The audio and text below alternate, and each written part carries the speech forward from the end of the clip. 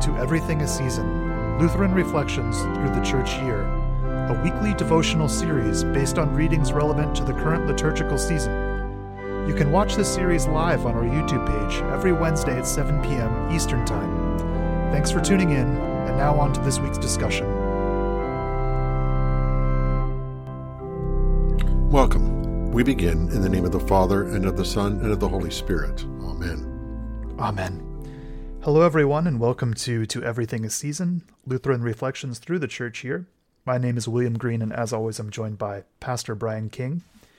Tonight, we're here for our final Advent devotion, and this evening, we're going to be looking at Luke chapter 1, verses 39 through 56.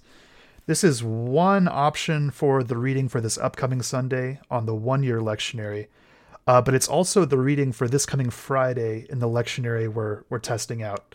So as we mentioned a few weeks ago, we're on this trial lectionary that's put out by the Lutheran Missal Project, and so we're excited to be going through that, and we have a bit of a variety of readings to choose from because of that, which is great.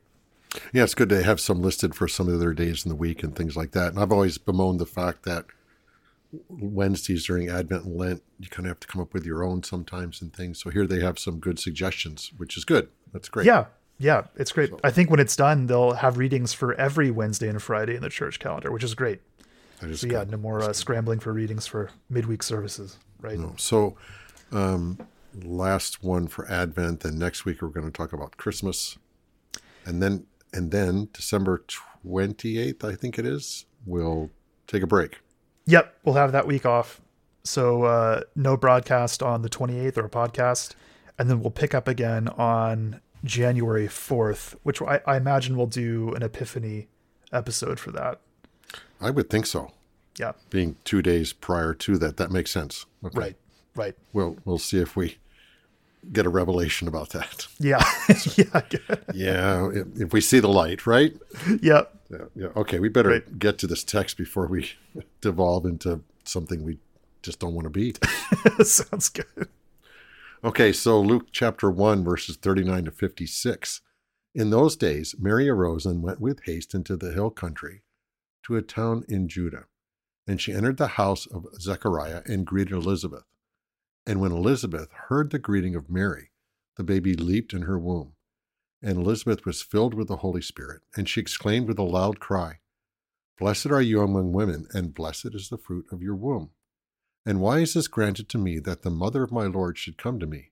For behold, when the sound of your greeting came to my ears, the baby in my womb leaped for joy.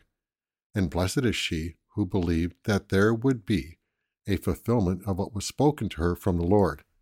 And Mary said, My soul magnifies the Lord, and my spirit rejoices in God my Savior. For he has looked on the humble estate of his servant. For behold, from now on, all generations will call me blessed. For he who is mighty has done great things for me, and holy is his name. And his mercy is for those who fear him from generation to generation. He has shown strength with his arm. He has scattered the proud in the thoughts of their hearts. He has brought down the mighty from their thrones and exalted those of humble estate. He has filled the hungry with good things, and the rich he has sent empty away. He has helped his servant Israel in remembrance of his mercy, as he spoke to our fathers, to Abraham, and to his offspring forever. And Mary remained with her about 3 months and returned to her home." Great. Thank you, Pastor. You're welcome. So, this is a significant section of Scripture for a number of reasons. We'll go through this kind of verse by verse in a second, but the second half of the reading is what's known as the Magnificat, and that's a liturgically significant section of Scripture because we actually include that prayer of Mary in Vespers in our hymnal, right? And yes. I think all of our hymn books that we have, whether it be Oremus or For All the Saints, all the ones that we typically use for our extra biblical reading also include the Magnificat for evening prayer every single day. So if you do evening prayer for private or personal devotions or something like that, this is something that the church has been saying every day for centuries, right? Yeah. There's so much in it. It's so rich, so rich. Yeah. Yep. And we call it the Magnificat because that's the first word in Latin of that hymn of praise. Right, Okay. right, exactly. My soul magnifies. Right. Okay. So we'll get to that in a bit, but first we want to talk about this section of scripture where we see this instance of what appears to be some kind of faith or indwelling of the Holy Spirit in an unborn child in John the Baptist, right? This is a very interesting section of scripture for that reason. Verse 43, 44. Yes. And why is this granted to me that the mother of my Lord should come to me? So there she's acknowledging Mary's role. Okay. Right. Right. For behold, when the sound of your greeting came to my ears, the baby in my womb leaped for joy. Right. Right. And so this is John the Baptist, right? Before he's born. Yep. This is right. Thank you. So yeah, John's a miracle child too, because his parents were advanced in age. That's right. But he's still in utero. He's still in the womb. But then here, the baby in my womb leaped for joy. Okay. That's really interesting. What does this mean? Right? Yeah, exactly. Exactly. Yeah, what does this mean? And a number of Christian traditions have interpreted this in a number of different ways. Because I think a lot of people have a hard time believing that someone in the womb, someone who's not even born yet, could have any sort of faith whatsoever. But that appears to be on the surface what's happening here, right? John the Baptist, before he's born, is having some sort of reaction to what Mary is saying here. He is. And, God's comment to a prophet before, in the Psalms, before I formed in the womb, I knew you, and things like that. Mm-hmm. How do you deal with that? How can it be that a baby in utero can relate to these things? Or how can it be that a baby in utero, here's the question, has a relationship with God? Yeah, exactly. That's right. The question, isn't it? Right. Yeah. Because I think most people have this idea that, those babies don't have any understanding of what's going on outside of the womb, right? So how could they have any sort of grasp? Or I think most people conceive of faith as a sort of intellectual operation or a belief, a mode of belief, right? Well, that's the problem with the word belief in English, right? Isn't it? Yeah. that we can believe that something's true, or we can believe in something as in trust in it. And hence James writes, the demons believe in God and tremble. Right. Yeah, exactly. They believe in the existence of. So that's part of our problem, is we get stuck in that we think belief is the same as thinking about something, believing in it, and trusting in it. Exactly. We have this idea that belief is only like propositional knowledge, like believing that something is true, that it's a purely intellectual operation. And so if you conceive of faith only in that way, as some operation of the intellect alone, then you're going to have a hard time understanding how an infant, and certainly an unborn child, could have any sort of saving faith, certainly. Right. And then you hear terms tossed about age of accountability, as if, well, they're old enough, they should know better. Right. And then that's related to their faith life. Yes, exactly. Right. That's then a moral thing or a cognitive thing. Exactly. Right. And so obviously there are a lot of different Christian traditions that don't baptize their children, right? Or their infants, right? They wait until they're old enough to be able to make a profession of faith first, and then they will only do a baptism after they've already made some sort of profession of faith. And for the reasons I think we've described that. And because the telling point here is that requires a certain amount of cognition. Yes. And ability to think. Right. And to articulate. Yes. And that's where this age of accountability thing comes in that you mentioned. Right. I think people have this idea that, well, until the child is a certain age, they're not culpable for any of their sins because they don't really have what it takes to have a genuine free will, right? They just do what babies do. They're incapable of sin is, I think, the idea that some people have. And if they do, they've never had a 2-year-old around the house.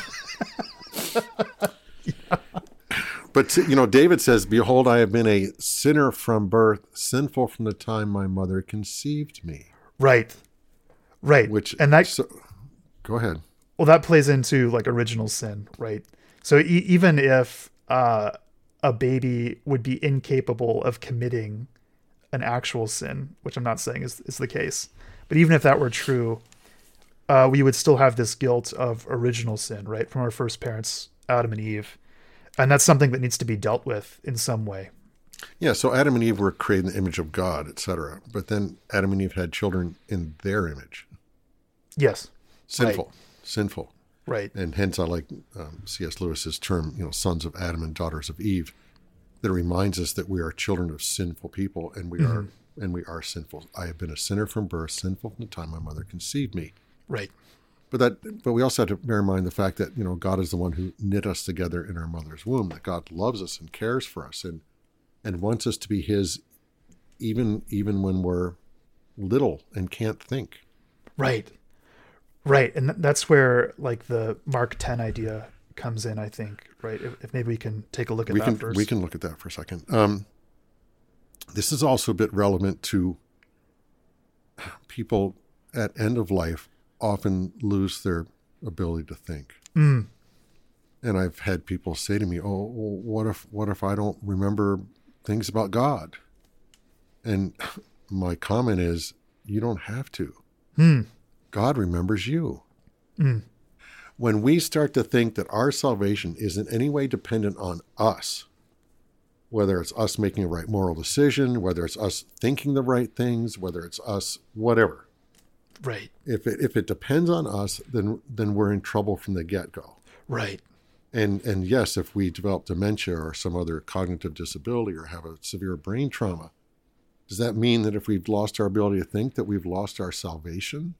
Right. That's right. ludicrous. No, that's a great point. And that's something we don't often think about. We think of it in terms of the children, and they kind of have an easy out from worldly standards, because we could say like age of accountability, as you mentioned. Yeah. But yeah, that's a great point. When we're elderly and we start to lose those sorts of cognitive abilities, if your conception of faith is totally tied up in cognitive abilities, that creates a problem. Or even volitional ones. Will. Yeah, for sure. If it's a matter of the will, because your will is tied to your conscience and your cognitive ability. Mm-hmm. So if you tie it to thinking or to volition or will, then when those go, if you develop dementia or something else, then does that mean you're lost? Right. No. Don't say right. Right. I'm agreeing with your sentiment. You're agreeing with the question. You're not. Yes. Yeah. Right. But no, it doesn't. So that okay. So what is it then? What is it that saves us? Well, it is faith. It is faith, but see, then people often define faith differently. Yes. Right. And some of our Roman Catholic brothers say, of course, we're saved by faith, but by them they mean that God gives them ability by faith to do the things they need to do in order to be saved. Right. Okay. Mm-hmm. And others think about faith as simply being a matter of the intellect mm-hmm. or of the will or something. Yep. But faith, it is by grace you have been saved through faith, and this not of yourselves. It is a gift of God. Right. So faith isn't something we manufacture, conjure up, or create. Faith is a gift from God. Exactly. Now, what having faith means is that you have a relationship with God. Mm-hmm. It also then means that you are spiritually alive. Mm-hmm. If we talked about death, 3 different ways of death. When you die, the soul separates from the body. That's physical death. Spiritual death is when your soul is separated from God. And then the last one being eternal death, when the body and soul are separated from God forever. Right. So spiritual death is being separated from God. Your spirit's dead because God isn't there. Right. Giving it life. So faith means you have spiritual life given to you by God. Right. So it's a relationship and it's vivification of your dead spirit. Mm-hmm. Now, what does that have to do with my ability to think? Well, obviously in adults, that's going to manifest itself in certain ways. So it seems to me certainly that when you do get older and you do have those cognitive abilities, the faith that you have plays a role in your cognitive life. There's no question about that. It does. Right? And God uses your brain and your ears and your eyes to feed your faith as well. Right. But can God not maintain the faith in an individual who's lost their ability to think? Certainly. Of course he can. Of course right. he can. So let's look at this verse. Mark 10, 13 to 16. And they were bringing children to him, that he might touch them. And the disciples rebuked them. But when Jesus saw it, he was indignant and said to them, Let the children come to me, and do not hinder them, for to such belongs the kingdom of God. Truly I say to you, whoever does not receive the kingdom of God like a child shall not enter it. And he took them in his arms and blessed them, laying his hands on them. So Jesus here is telling us the kind of faith that we should have, or what that looks like, and is relating it to the sort of faith that these little children have, right? And even a little differently though, because he's saying, truly I say to you, whoever does not receive the kingdom of God like a child shall not enter it. So that is a faith relationship with God, right? Mm-hmm. Mm-hmm. But then there's that point of receiving the kingdom of God. Right. That's the point of faith. Right.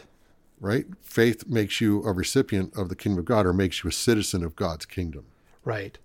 And in earthly kingdoms, there are all sorts of people with differing abilities and all that stuff. But it's someone else who creates that kingdom, and then you enjoy the benefits of being part of that kingdom if it's a good kingdom. Yes. And that's the point here, isn't it? That Jesus, as John the Baptist proclaimed, the kingdom of God is here, right? Mm-hmm. And so little children receive it because Jesus gives it to them. Right. Right. Exactly. And that's the same as it is for us as well, right? Just as it is for the little children, they received faith as a gift from God. That's how it works for adults as well. And that's one of the points in this section of Scripture. Truly, I say to you, whoever does not receive the kingdom of God like a child shall not enter it. He's saying see how they are. They're trusting. They've received this gift from me, Jesus is basically saying. Mm-hmm. So he takes them in his arms and blesses them, laying his hands on them. He's giving them the kingdom. Right. He brings the kingdom wherever he is. He brings the kingdom with him. Yes. And I do think that this illustration maybe does say something about the nature of faith as well, at least the non-cognitive side. No, it definitely does. But I just wanted to link that faith gives you the kingdom.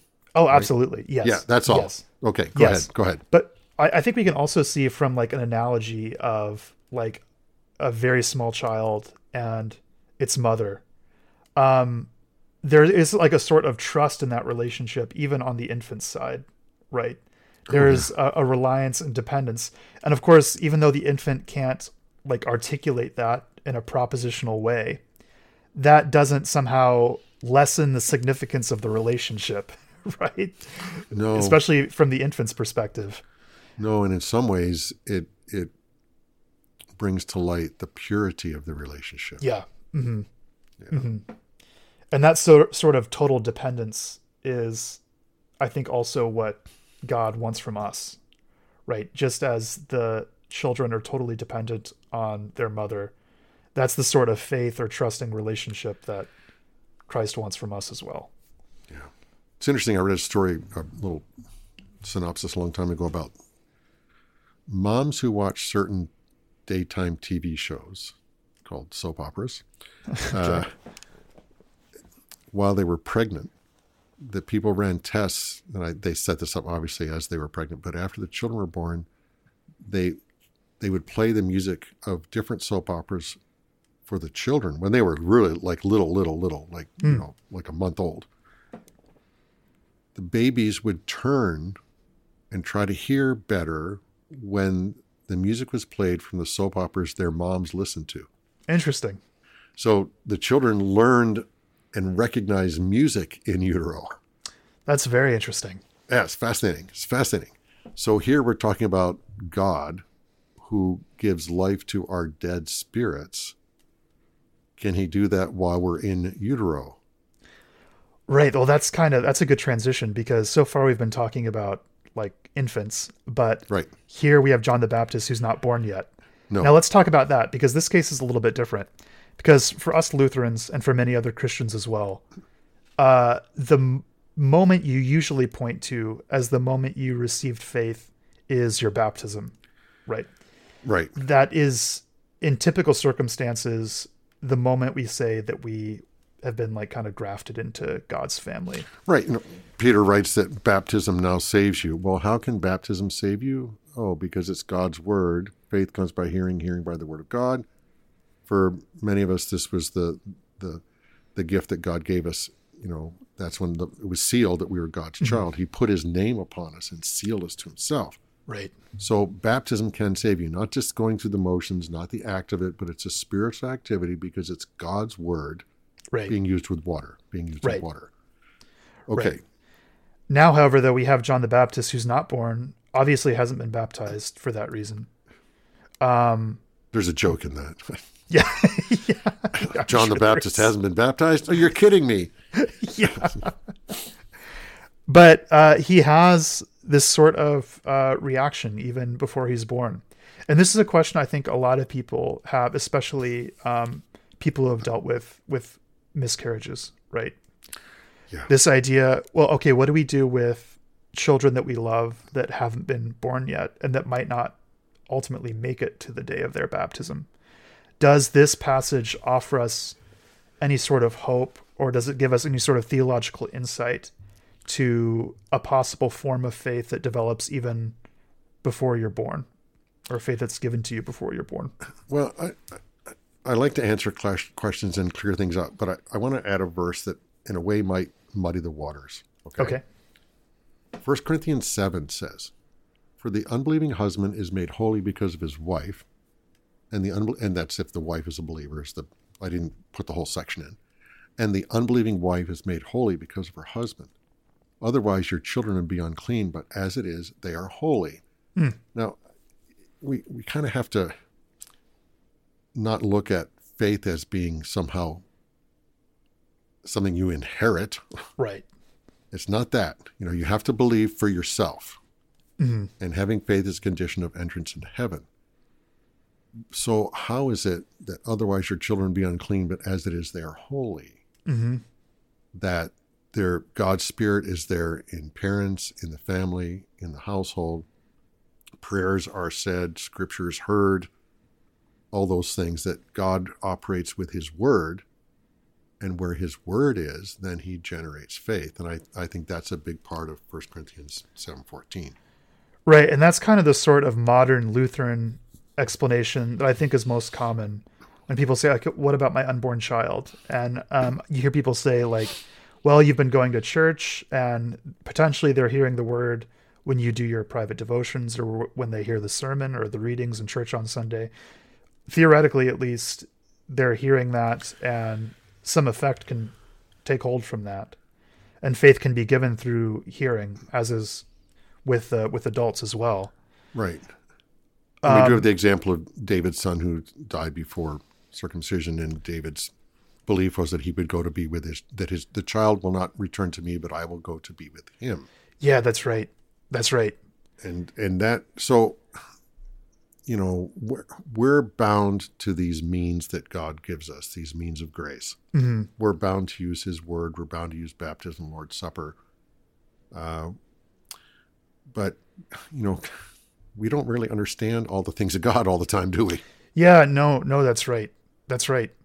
And I think this is one where it's God being gracious and saying, no, your children are holy. Right. That the Spirit is there operating in your lives because the word is there, therefore your children.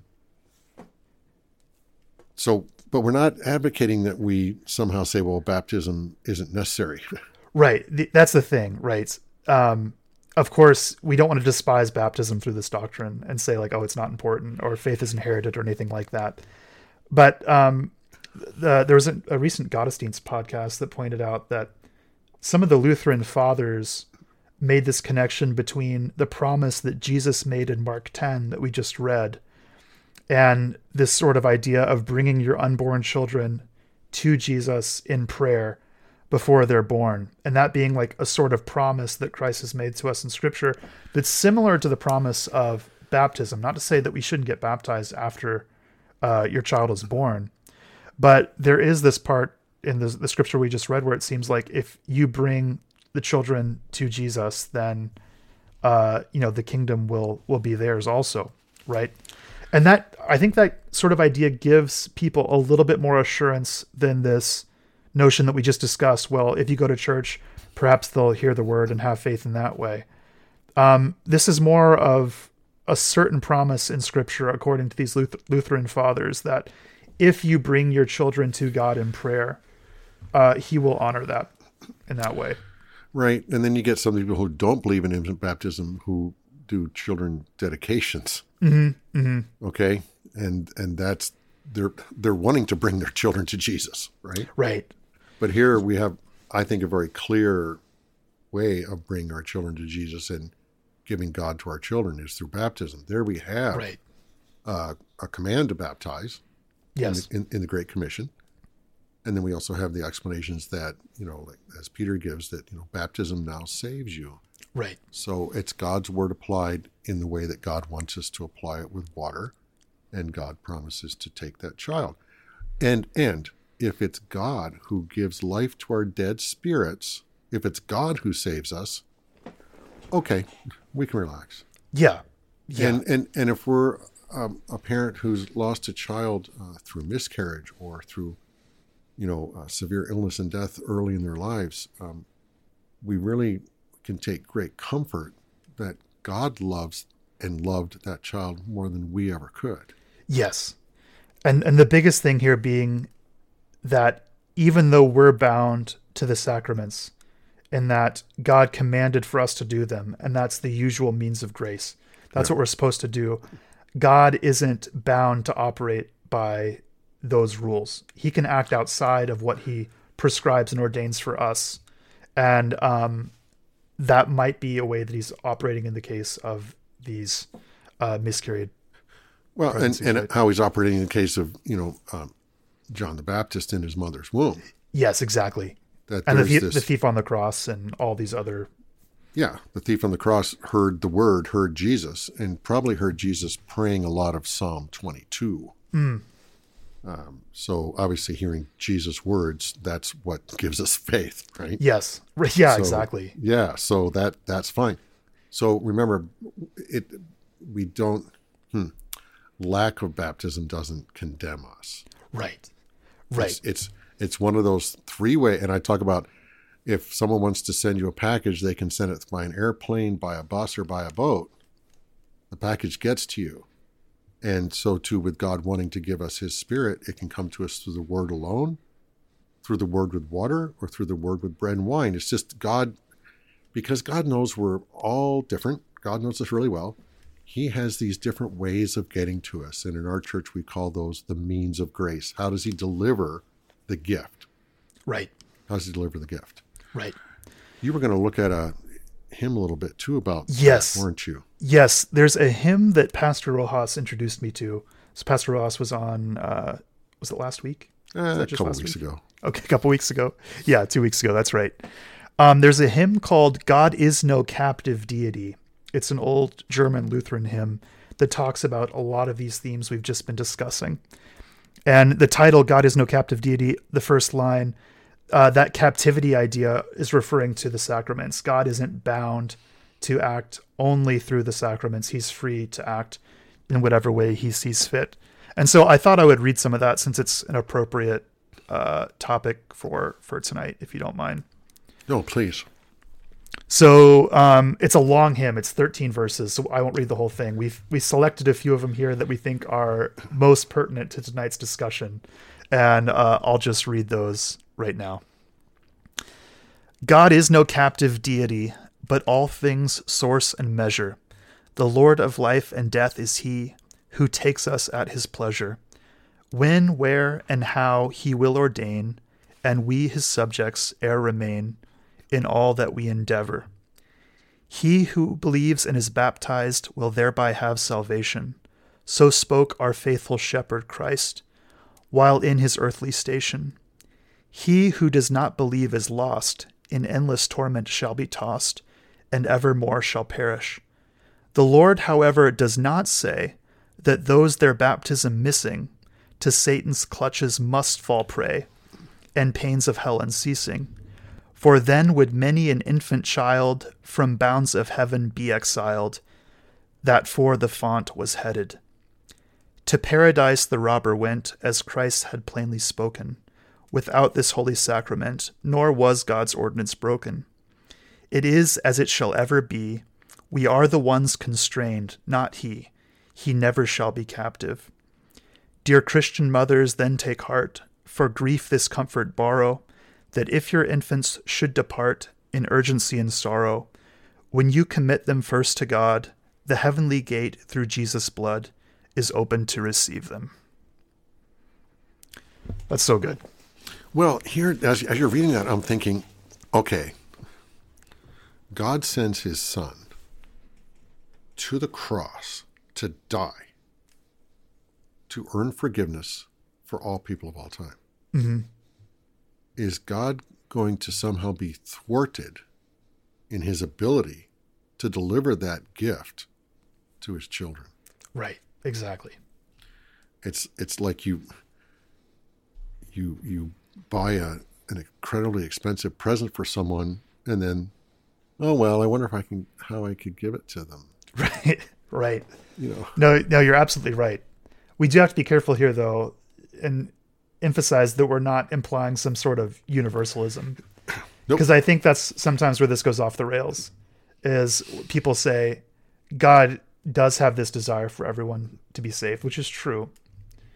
And people then reason that nothing is going to thwart that specific desire, and so therefore everybody's saved, right? Yeah. So universalism is that everyone is eventually saved. Yes, exactly. Right. And right. We're not teaching that. The Bible doesn't teach that. We're not teaching that. But we are teaching the beauty of Christ's death for all. Yes. So if you don't think Christ died for all, then you can never be sure that he died for you. Right. Okay? Right. That's a good point. But if you understand that he died for all, then you understand that, hey, I'm part of all. Mm-hmm. He loved me enough to die for me. Mm-hmm. And that's those kind of thoughts and that message, that's what gives us faith. Right. Okay? Right. Is the beautiful, sure promise that Christ is the one, as John the Baptizer proclaimed, the Lamb of God who takes away the sins of the world. Not just our sins, but all people's sins. Right. And then by faith, we apprehend that gift, we receive that gift for us personally by faith. Mm-hmm. Faith is God giving life to our dead spirits. Mm-hmm. Normally, it's through baptism or through hearing the word. In John the Baptist's case, he heard the word. He heard the greeting from Mary, mm-hmm. whom was she carrying in her womb? Right. Yeah. The Savior of the world. So it's God working how, when, and where he will, and giving us really clear direction as to how we are to proclaim, and maybe a little mechanical here, but how we are to distribute his blessings. Mm-hmm. Mm-hmm. Okay. And so what it really comes down to is just trusting in those promises that God has made. And so, of course, we find peace and comfort in trusting in the promises that God gives us through baptism. But we can also find a certain peace and comfort in the promises, and that when we bring our children to Christ, the kingdom is theirs to inherit, right? And so maybe that's good advice or something to leave with those who are expecting, and those who are with child right now, that baptism is something certainly that we look forward to. We look forward to those promises that child will receive in baptism. But even right now, we can bring our unborn children to Jesus through prayer. And we have those certain promises from Scripture for those unborn children as well. And that's interestingly something that my wife and I have done through all of our married life. If we find out that a friend or a relative is pregnant, that we pray for their unborn child. And obviously, when she was pregnant with our children, we prayed for them every night as well. Right. It's high on our prayer list. The unborn children, that they're healthy and safe and kept, and that they have a good relationship with Christ. One of the pastoral practices that I appreciate from Pastor Ross, he blesses the unborn children as they come up to the communion rail with their mother. Just saying, may God keep you to the day of your baptism. Just a simple blessing like good. that. It's good. And I could do that. We found great comfort in that when we were expecting our second son.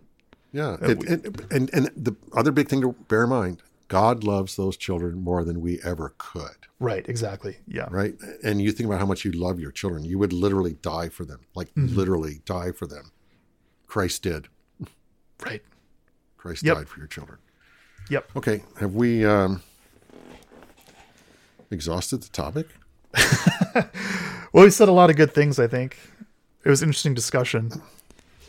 And an important one, too. This is one where there's a lot of deep theological insight to be had, but it's also a topic that I think pretty dramatically affects like everyday life and like even pastoral practice and practice for the laity as well. Like the attitudes we have toward our unborn children. And so it's a really important topic, I think. And I'm glad we found a way to kind of work this into the lectionary readings. This was really good. It's good, that relationship, Mary visiting her relative and the baby leaping in his mother's womb. It's great news, good story. Yep. Okay, do we want to wrap it up there, Will? Yeah, I think so. That sounds good. Okay. I've got a collect for us. You have a collect? Then I will ask you, please, to pray for us. Sounds good. O Jesus, almighty Son of God, mercifully come and save your people on the day of your nativity, and deign in your compassion to deliver us from all the anxieties and fears of this present age, who lives and reigns with the Father and the Holy Spirit, one God, now and forever. Amen. Amen.